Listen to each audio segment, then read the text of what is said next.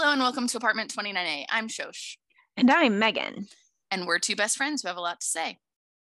This week, we are going to drink Cucumber Mint Tea by the Republic of Tea while we discuss the podcast Strict Scrutiny, the book series or trilogy, The Nevernight Chronicles by Jay Kristoff.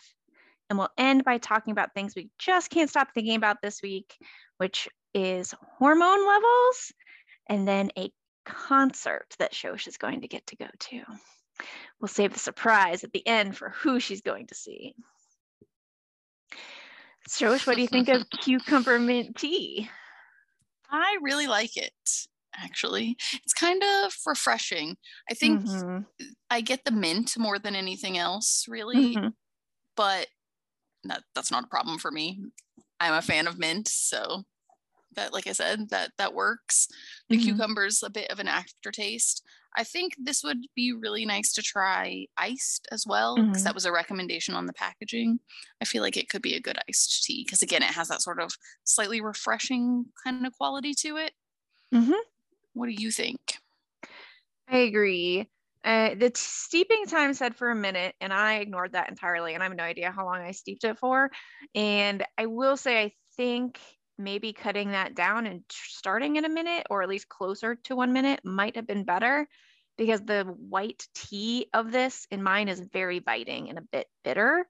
And I like biting and bitter, but not so much with my like spearmint and cucumber. So I do really like it, but I do think I maybe steeped it too long. Like the white tea flavor is real strong. I also ignored the steeping time because I was like, a minute. Please don't steep in a minute. But then I forgot about it because I started talking with you. So it would be interesting to compare, because I was originally like, that's not enough time. No way. But maybe you're right. Maybe we would get more of the cucumber and stuff. Like maybe more of the other flavors would come out if we did it for less time. Yeah. I hadn't really considered that. Yeah. But it's good. I would definitely drink it again. Definitely drink it iced. It's very nice. Yeah. This was actually a cute little sample pack. So when you order from the Republic of Tea, they will often offer you for like just $2 or $3 a sample pack of maybe like 5. And so you can try it a few times for like just a couple dollars instead of having to buy the whole thing or buying one of their actual sampler packs, which I do enjoy, but sometimes just getting to try one tea is kind of nice. So it's a nice little deal if you want to be one of their, I don't know, I think they have some sort of membership that's free, but then you get these cute little perks. Yeah, that's awesome. It's much better that way, because then you're not stuck with a bunch of tea. Because we've done that. I've bought whole boxes of tea and then either, thought it was just fine or liked it, but not enough to really put it in my regular drinking rotation. And then like, what am I going to do with all these boxes of tea? It's a lot of tea. Yeah. Yes. What do you mean you buy tea just to try, Shosh? We don't have a problem. We have a podcast. That's right. Going on the mug. I need that on a shirt. Going on the mug. Yep. So our podcast this week is Strict Scrutiny. This is one of the Crooked Media podcasts. There we go. I was like, the podcast. The Crooked Media podcast. This is all about the Supreme Court. I think Shosh has been listening to this longer than I have. This was maybe my 2nd or 3rd episode. Yeah, I'm not sure exactly how many I've listened to, but I started listening when it came over to Crooked Media. So I'm not sure who hosted it before, but it was already an existing podcast that Crooked just made part of their family. I'm not really sure what's happening at Crooked Media, but it's kind of exciting. It feels like they're sort of expanding right now. They've brought on a few podcasts that aren't new podcasts, but they've just brought them into the Crooked family. And it feels like maybe they're expanding a bit, which is sort of exciting. They need a podcast on tea, books, and podcasts. We are welcome. We are more than willing to negotiate a discussion about joining the Crooked Media. Just saying. Right? Yeah. Maybe we could just pitch them a book podcast. There you go. Right? There you go. Although they would probably want us to be reading like, I don't know, more educational Well, we type read books. Ben Rhodes' like, books. We talked about Ben true. Rhodes' book. Yeah. I know, but I don't know if our YA addiction it's really on brand. translate well to Crooked Media. Details. We could win them over. Yeah, we could totally win them over. Anyways, back to strict scrutiny. So once I found out that they brought this over, I kind of trust Crooked Media as a company for their podcasts. That doesn't mean I love every single one they put out, but I sort of trust that it's at least worth a listen if they're telling me that it's, part of their sort of community. Standard. Right. So I started listening to it and I actually really like it. It's run or hosted, I guess I should say, by 3 women law professors. And you can tell that they're very smart, but they're also really funny. They get along really well together. Sometimes the stuff they're talking about is a little bit over my head. Just Me because too. I'm glad you said that.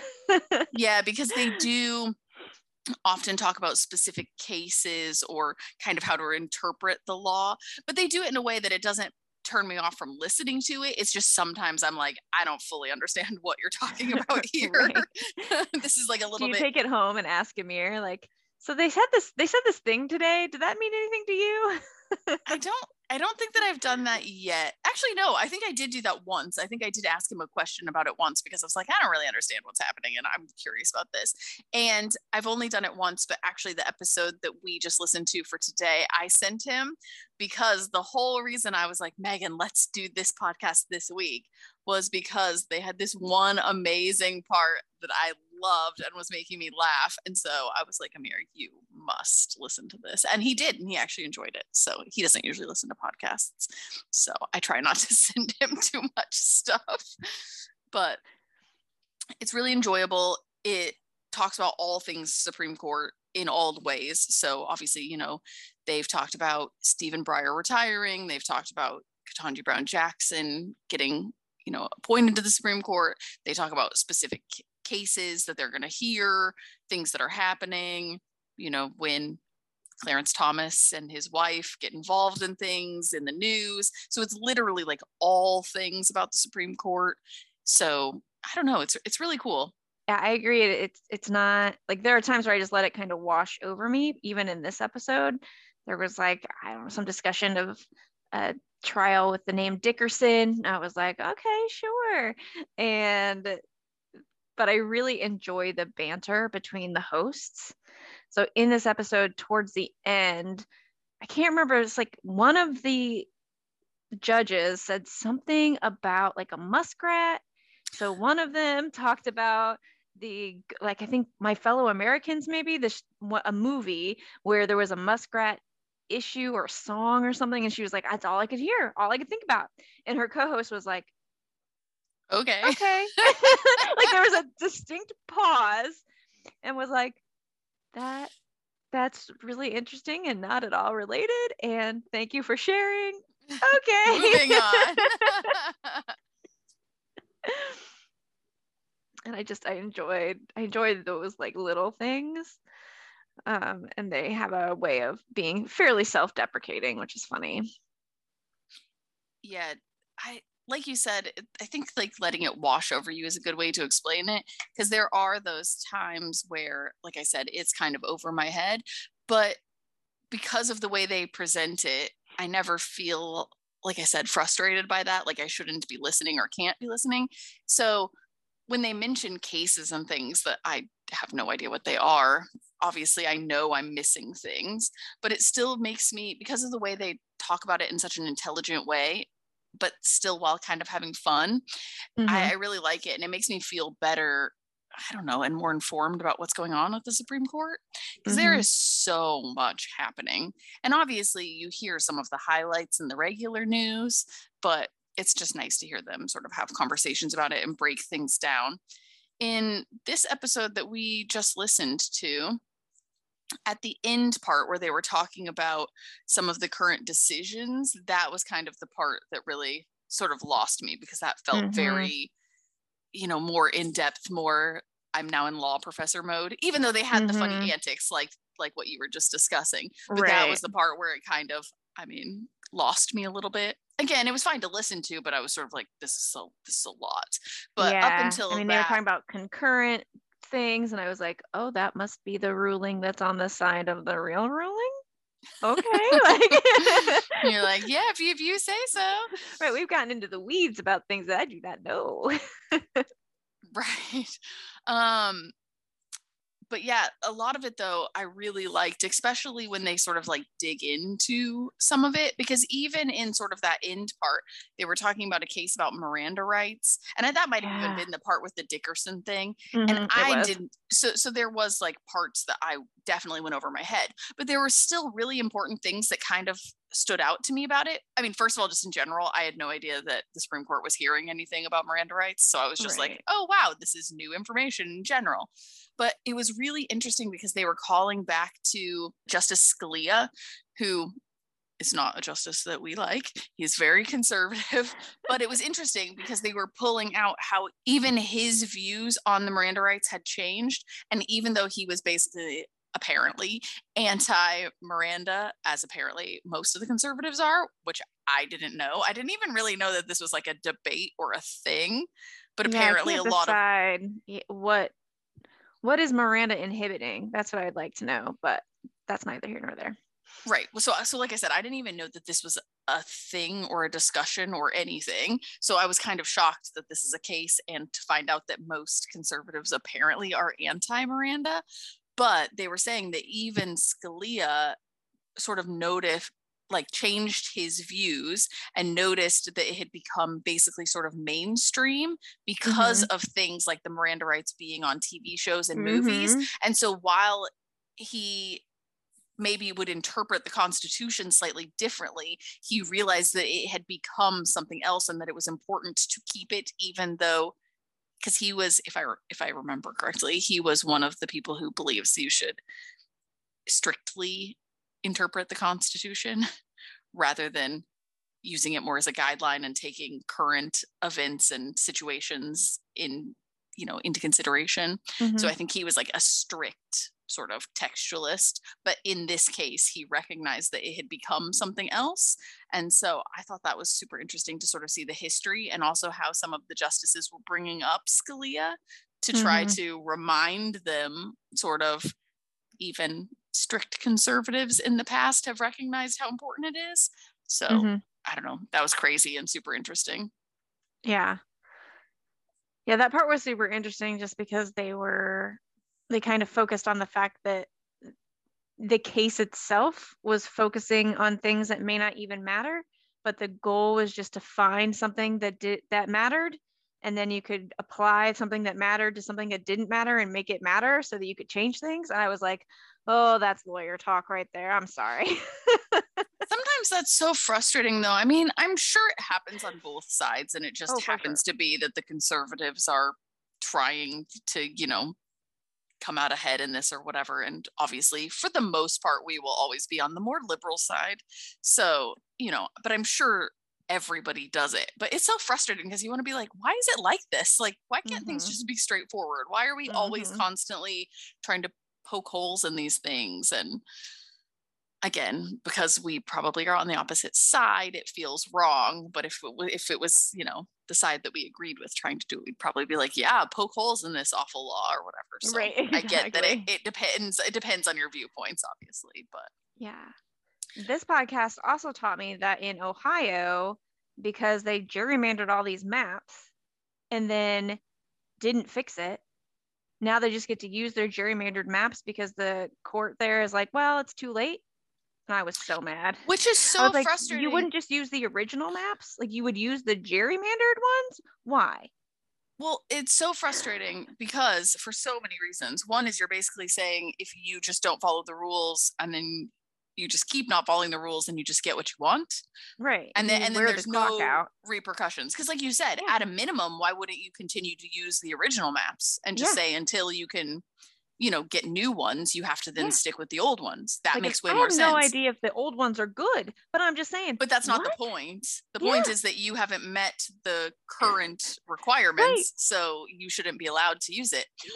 Also, it's so frustrating because I heard on another podcast, I want to say The Daily, but I could be wrong because I can't really remember now because I listened to too many. But they were talking about how in New York, the Democrats basically, okay, this is a very broad generalization, but in general, the Republicans are known for more partisan gerrymandering, and the Democrats are known to typically try to be more fair. Again, you'll always get some of everything. But in New York, not so much. Well, but because the Republicans have done it so much, this time around, New York was like, okay, well, then we're going to do it too. Yep. And so they did, but their courts have said, no, this is too partisan. You have to redo it. We're going to push back the election. So they can't get away with it. Whereas in Ohio, with the more conservative court, they're like, no, you can just use yours. It's fine. And that's what I don't understand. I'm like, you recognize it's wrong, but you're going to let them do it. It's kind of similar to part of the case in Florida that threw out the mask mandate, where she literally said, oh, I recognize that wearing a mask actually is beneficial for society, but because you didn't give them 12 weeks to comment on it, we're not, like, you have to throw this law out.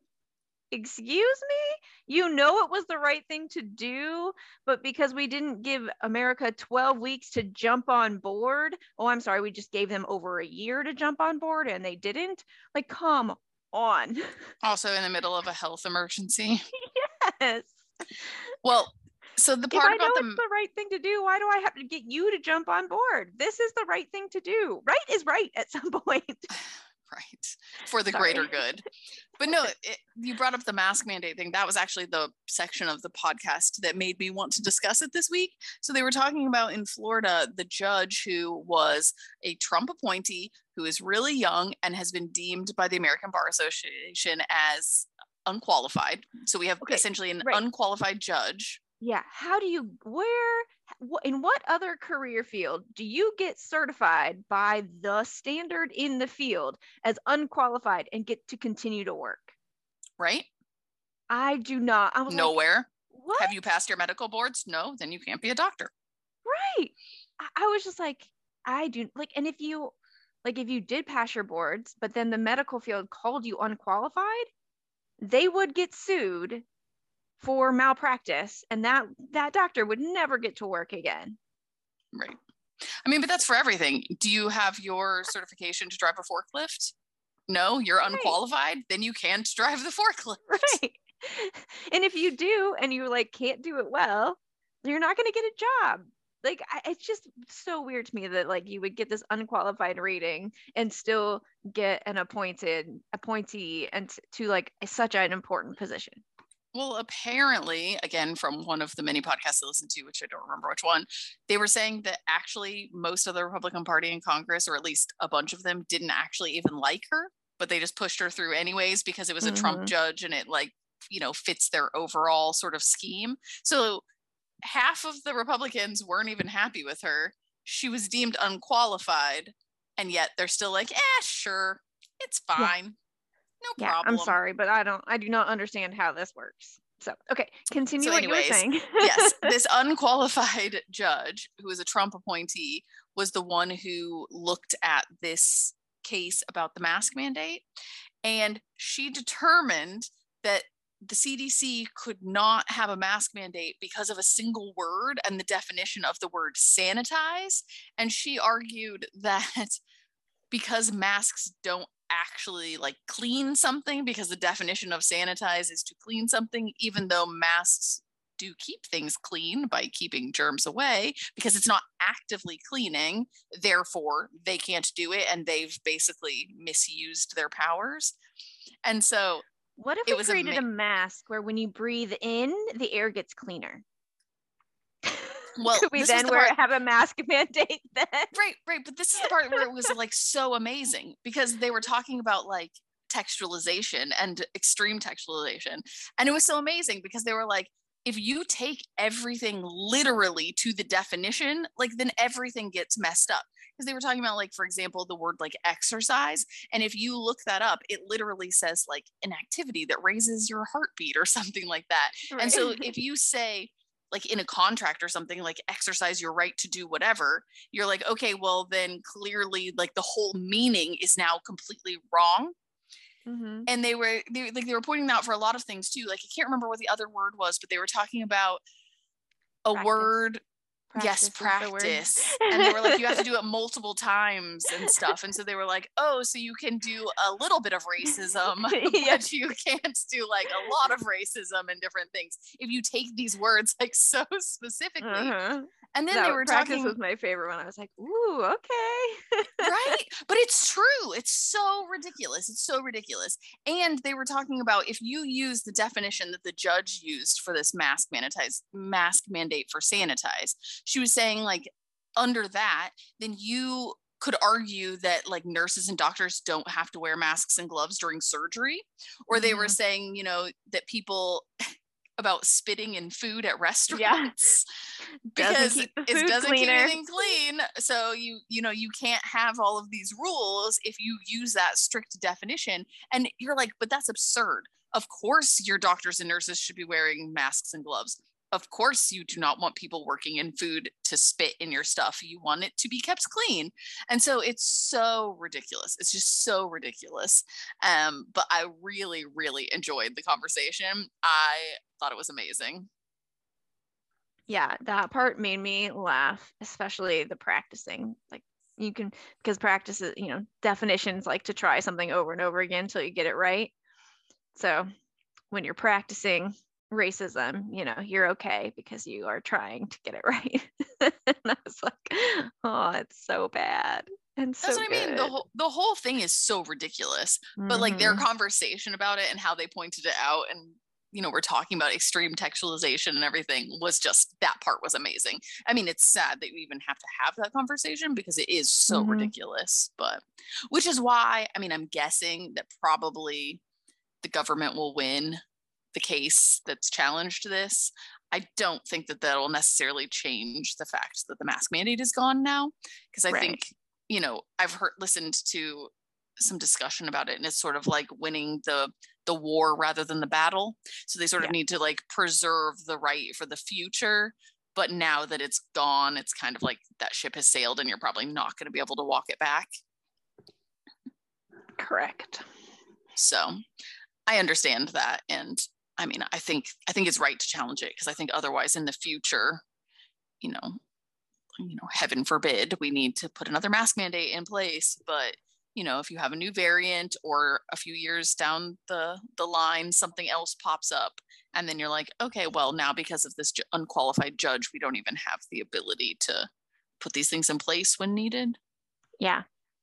All in all, I really enjoy it. Like I said, it's an intelligent podcast, you know, that's, the hosts are, their sort of interactions and they're sort of funny and everything kind of help make it, I don't know, digestible, because it is kind of a lot.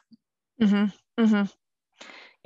No, I really enjoy the podcast. I find it a really good one to listen to while I am at work, because if I'm listening to something and just letting it wash over me, I don't have to be focused on it. I can just, you know, have it on in the background while I'm doing other things. So it's nice for that. And then if something of importance does come up, I can pause it and be like, okay, hold on. I do really care about that part. So I highly suggest it. Definitely. All right. Shall we talk about Nevernight Chronicles? Yes. Yay. Yeah. Should I read the back of the jacket first? Yes, definitely. Okay. In a land where 3 suns almost never set, a fledgling killer joins a school of assassins seeking vengeance against the powers who destroyed her family. Daughter of an executed traitor, Mia Corvere is barely able to escape her father's failed rebellion with her life.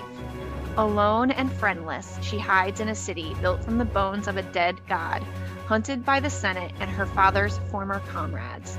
But her gift for speaking with the shadows leads her to the door of a retired killer and a future she never imagined.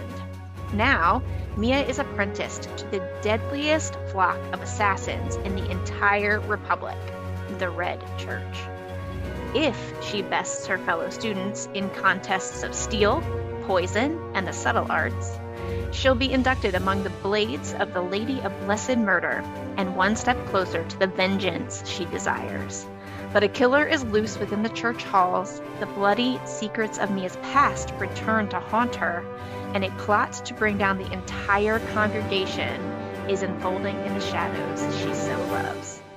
Will she even survive to initiation, let alone to have her revenge? Oh, it's so good. Good question. You'll have to read to find out. This was a Shosh pick for me, at least. But I've come to understand that it's because of LitJoy. Yes. So this is a surprising pick.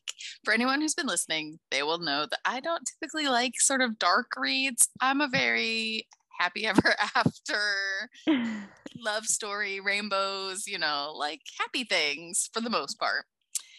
That being said, we have been reading some stuff that I might not have picked up normally, and I've been liking it. And this falls into that category. So this is a 3-book set: Nevernight, Godsgrave, and Dark Dawn. And I wanted to read them because I had been seeing them everywhere already. So, anytime you start seeing stuff pop up either on like bestseller lists a lot or all over Bookstagram, it really always makes me curious. Like, I want to know why all these people like it so much. So I was a little bit curious about it anyways, but I hadn't really picked it up because it is kind of dark until LitJoy, which is one of my favorite companies, came out with, or announced they were coming out with, a special edition boxed set. And it has like 650 or more annotations from the author. And I always really like author annotations. So I was like, oh, I wonder if I should think about this. But I was like, I'm not going to spend the money on a special edition without even knowing if I like the books. So I was like, let's just read this if you're up for it. So we decided to. And when it first started, it wasn't that I didn't like it, but it definitely is kind of dark. So I was kind of like, whoa. But by the end of the first book, I was fully invested, and it is really good. It is really dark. Like, you should have a warning. There's like some gross things. There's a lot of death. There's gore. It is about an assassin. So yeah. But I'm just saying, like, you should be prepared. There is all of that stuff that I typically, that I don't typically gravitate towards that sort of thing. But that being said, the writing is really good. The characters are really good. The story is really good. There's some things that are just so well done. The narrator in this is sort of like its own character and will talk directly to the reader. Yeah, he breaks the fourth wall, so to speak. Yeah. And I really, really, really enjoyed how that was done. Just that, again, it was like not narrated by your main character. So it's like completely separate. And then also, again, the way that there are the interactions between, the reader and the narrator. So speaking of that, I think I could be mistaken because I listened to the book. You did also? Yes, I did. By the time you get to the third book, the narrator makes fun of himself for having endnotes, or what's the other word for that? Footnotes. Thank you. And so I imagine that what we call, like, in listening to it with the breaking of the fourth wall so often, I think is him reading the footnotes to us. Possibly. But I had no clue, and we loved that part, right? But I think, because I was like, footnotes, what is he? Oh, I bet every time he's like, dear reader, and he tells you a little bit about like the thing he just talked about or is going to talk about, those are in the footnotes that they read. So the audio is like really well done, because I had no idea until he made fun of himself, like the author. It's obvious, like the author is making fun of himself because people have given him a hard time for having so many footnotes. But read the footnotes or just listen to the audio because they're awesome. The audio was really great. So I feel like this is totally off the top of my head. The narrator is named Holter Graham, and I haven't listened to anything else by him. And it's one of those where I'm not sure I would necessarily go out searching for stuff that he's narrated, but I think it was the perfect choice of narrator for these books, because the way that it was done, especially with those interactions with the reader, and also the way he sort of did some of the voices or the different parts, was like I said, it was just very fitting. So I think, you know what I mean? I wouldn't say he's like my favorite narrator of all time, but I think it was like a very good choice for these books. So the audio worked really well. Agreed. I also really liked, I'm not going to tell you anything about it because I don't want to spoil, but there's a character called Mr. Kindly. And I love him. He's the best. There's also later on, again, I don't want to give anything away, but there's some interactions with another character that are amazing that develop in the later books between Mr. Kindly. Yep. Yeah, Mr. Kindly's interesting because like there are a couple times throughout the series where you're like, is he doing something you don't want him to do? Is that like you're like, I'm pretty sure he's good, but maybe he's gone bad. And you're just and you're like, whose side are you on? Exactly. And like one time I was like, I know what he's doing. Just go with it. Just go with it. Like talking to Mia, who's the main character. But the couple other times I was like, Mr. Kindly, what are you doing? Yep. So there's really good characters in this. Oh, there's one character also that kind of breaks my heart. Again, I don't want to give anything away, so I don't want to tell the whole story, but it's just the things you do for love, I guess. That's all I can say. And it just amazing. That's all. Yeah. I don't know. Without giving anything away, I can't really say more, but no. Amazing. You know, it's one of those characters where when you meet them, I don't know, you're kind of not sure about them at the beginning, and then you really like them, and then you're like, what is happening? And then you're like, oh my gosh, yes. And then you're like, oh my God, now I'm crying. That was the whole progression of the whole books.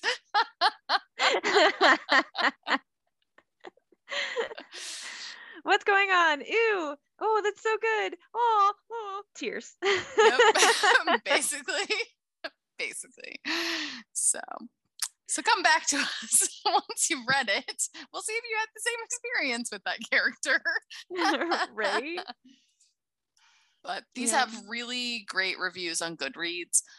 Obviously, more ratings for the first book. You know, they always drop off in series, but they all have really good ratings, over 4. And I rated them all 5 stars. I'm not sure where you were at. I actually gave the third book 4 stars, not because it wasn't good, but I think my expectations for it after the first 2 books was just so high. And then it just didn't surprise me as much as the first 2 books did. It got 4 stars, but I would have given it 4.5, except for that's not possible on Goodreads. But still, like, really worth it. Like, no reason not to read the third book by any means. Just what I anticipated happened.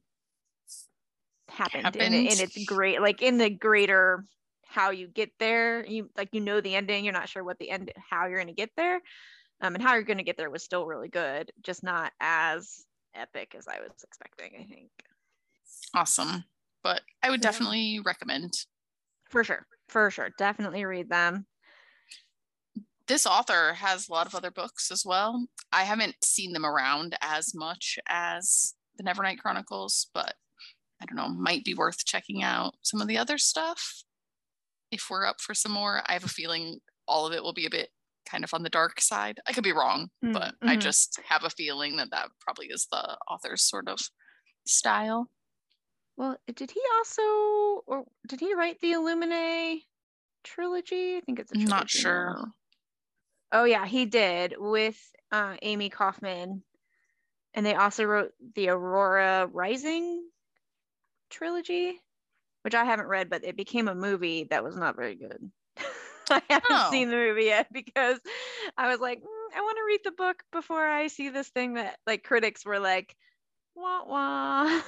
I don't think I know anything about that, but Illuminae is really good, and I keep meaning to go back to read the rest of them.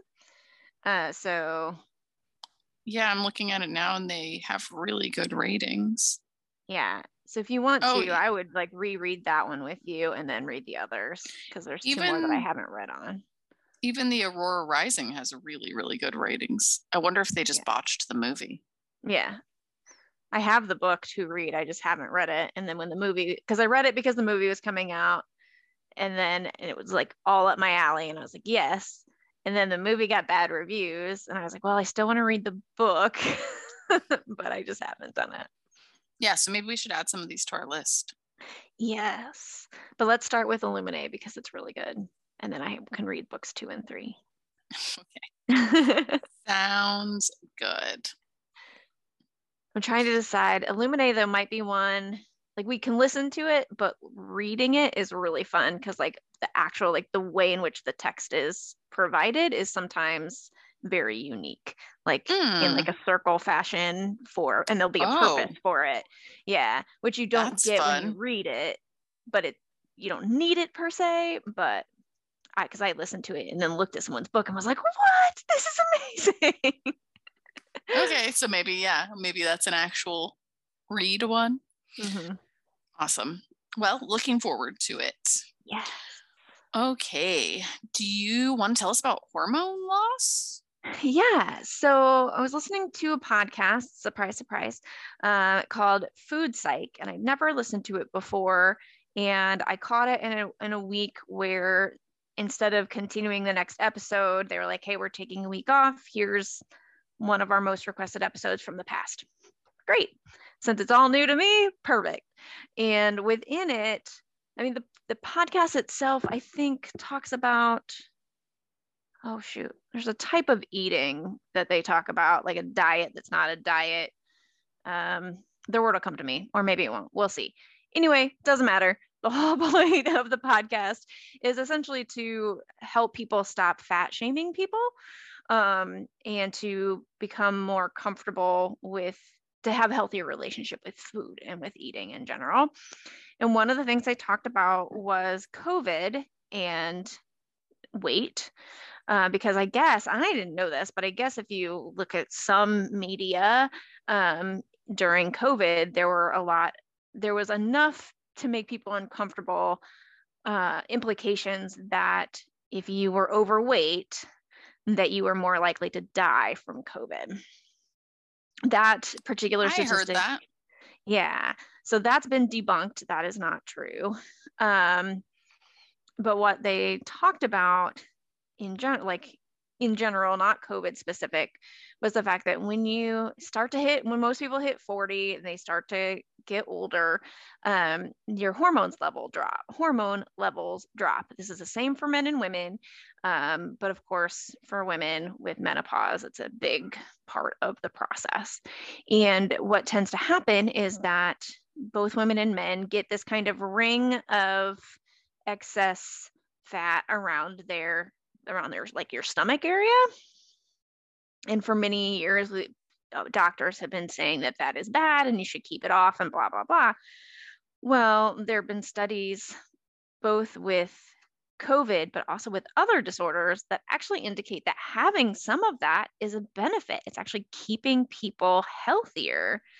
And the nutrition research currently indicates that they think that's where the body is storing the few hormones that we do have, and that's where they pull it from. So it's actually really healthy to have a little bit of that, gut, for lack of a better term, because it's keeping it's giving your body the resources it needs when you get sick to fight those resources.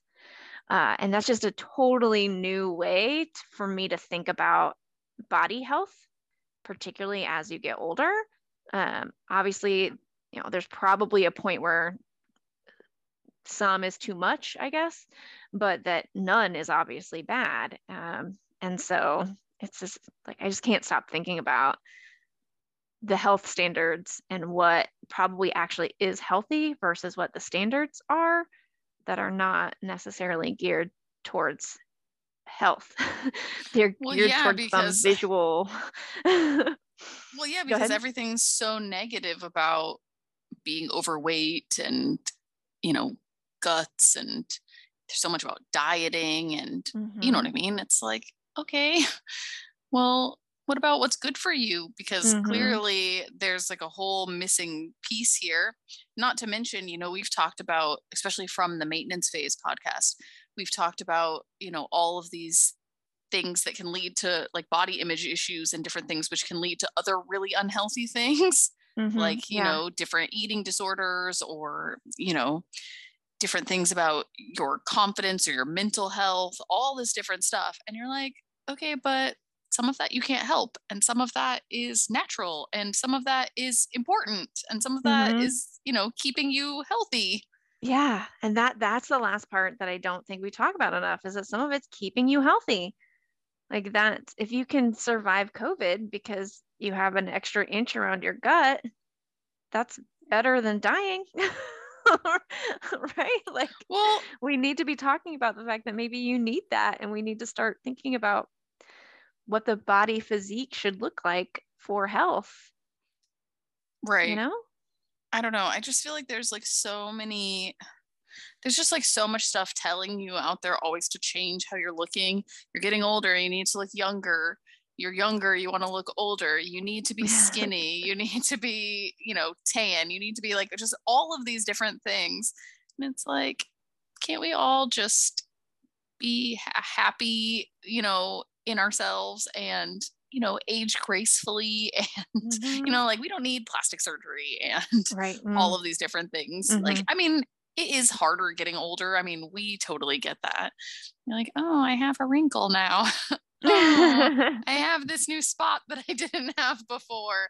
But then you're like, all right, but I've lived my life. Like, this is just part of, you know, it's part of life. And so probably after we have menopause, we're going to gain some weight.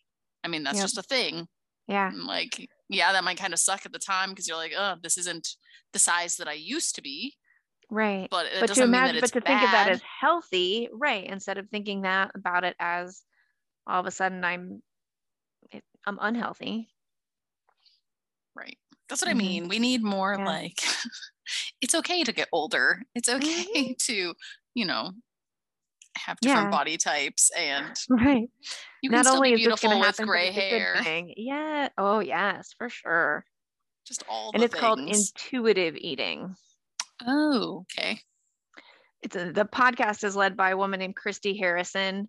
She calls herself an intuitive eating dietitian, anti-diet author. Like all of her books are about an anti-diet. So I dig that. I mean, obviously, I hope that everyone could eat well and be healthy, but like, I am not a fan of diets, especially, I mean, I already felt that way before we had listened to some of these things, like the Maintenance Phase, the ones we were talking about and stuff, but just knowing about how that plays into people's self-image and how people like starve themselves and make themselves so unhealthy, and how it can lead to all these eating disorders and just everything. I am not a fan of of diets, really. Yeah. So, Shosh, you want to tell us who you're going to get to see in concert? Yes, I'm so excited. So the thing I can't stop thinking about, which is, I mean, so technically I was thinking about it before, but I really just can't stop thinking about it today. And that's because I'm going to get to see George Ezra, which apparently nobody knows who that is. I was so excited. I told my mom, and my mom was like, I don't know who that is. And I was like, let me just play you a little bit of some of the most popular songs. And she was like, I still have no idea who this is. And I was like, how is this happening to me? And then I was like, Megan, George Ezra. And she's like, I don't know who this is. And I was like, dang it. I didn't realize that it was like somebody kind of obscure. So for anyone who doesn't know who George Ezra is, you should definitely go and listen because it is worthwhile. I love him. But the reason I say I was thinking about it before is he has a new album coming out, which I'm very excited about, but only 2 songs have been released yet. But so he has a tour coming up. So I knew that, well, I had seen that it was coming, and I looked for tickets and I couldn't find any available except for at this festival in Denmark. And I was like, besides the fact that it's in Denmark and I might not want to travel that far, I'm not really into this whole giant festival thing. So I was like, that's not really my scene right now. So I was like, oh, okay, I guess I'm not going, because there was only a couple tickets on resale and they were like 500 pounds. And I was like, I am not paying that much to go to a concert. Like, it's not happening. So I was like, all right, I guess I'm just not going. But I'm on George Ezra's mailing list, and randomly today there was an email and it was like, get your tickets now, tickets on sale. And I was like, I thought these were all sold out.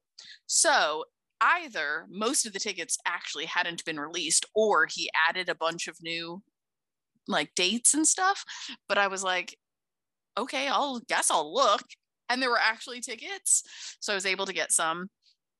And I am super pumped because I love George Ezra so much and I can't wait to go. And I didn't think I was going to get to go. And then amazingly, out of nowhere, I'm getting to.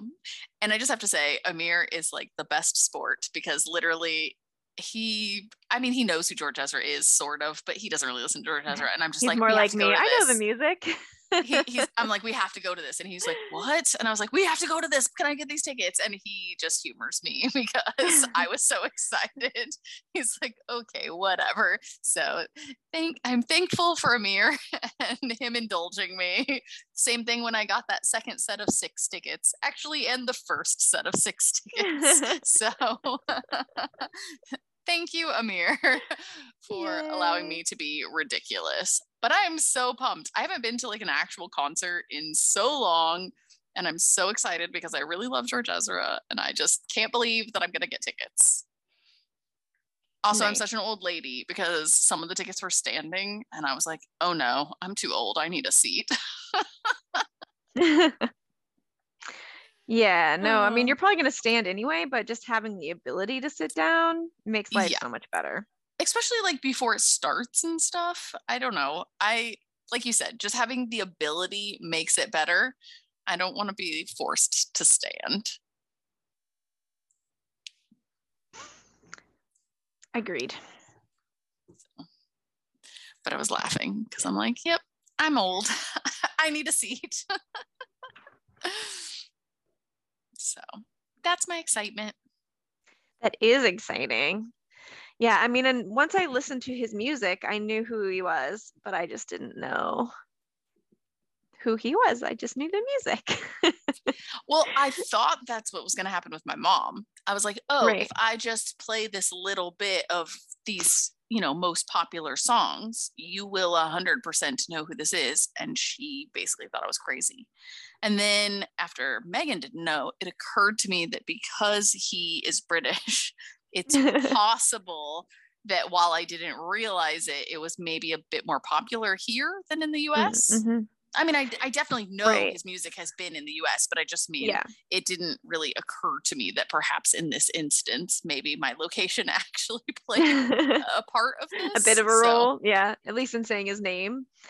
Because while I know the music, it's never, I've just listened to it, like it's come up on Spotify a few times, but Spotify doesn't announce the the singer-songwriter. It just plays the songs for you. It says you probably will like this, and I'm like, yes, Spotify, you are not wrong.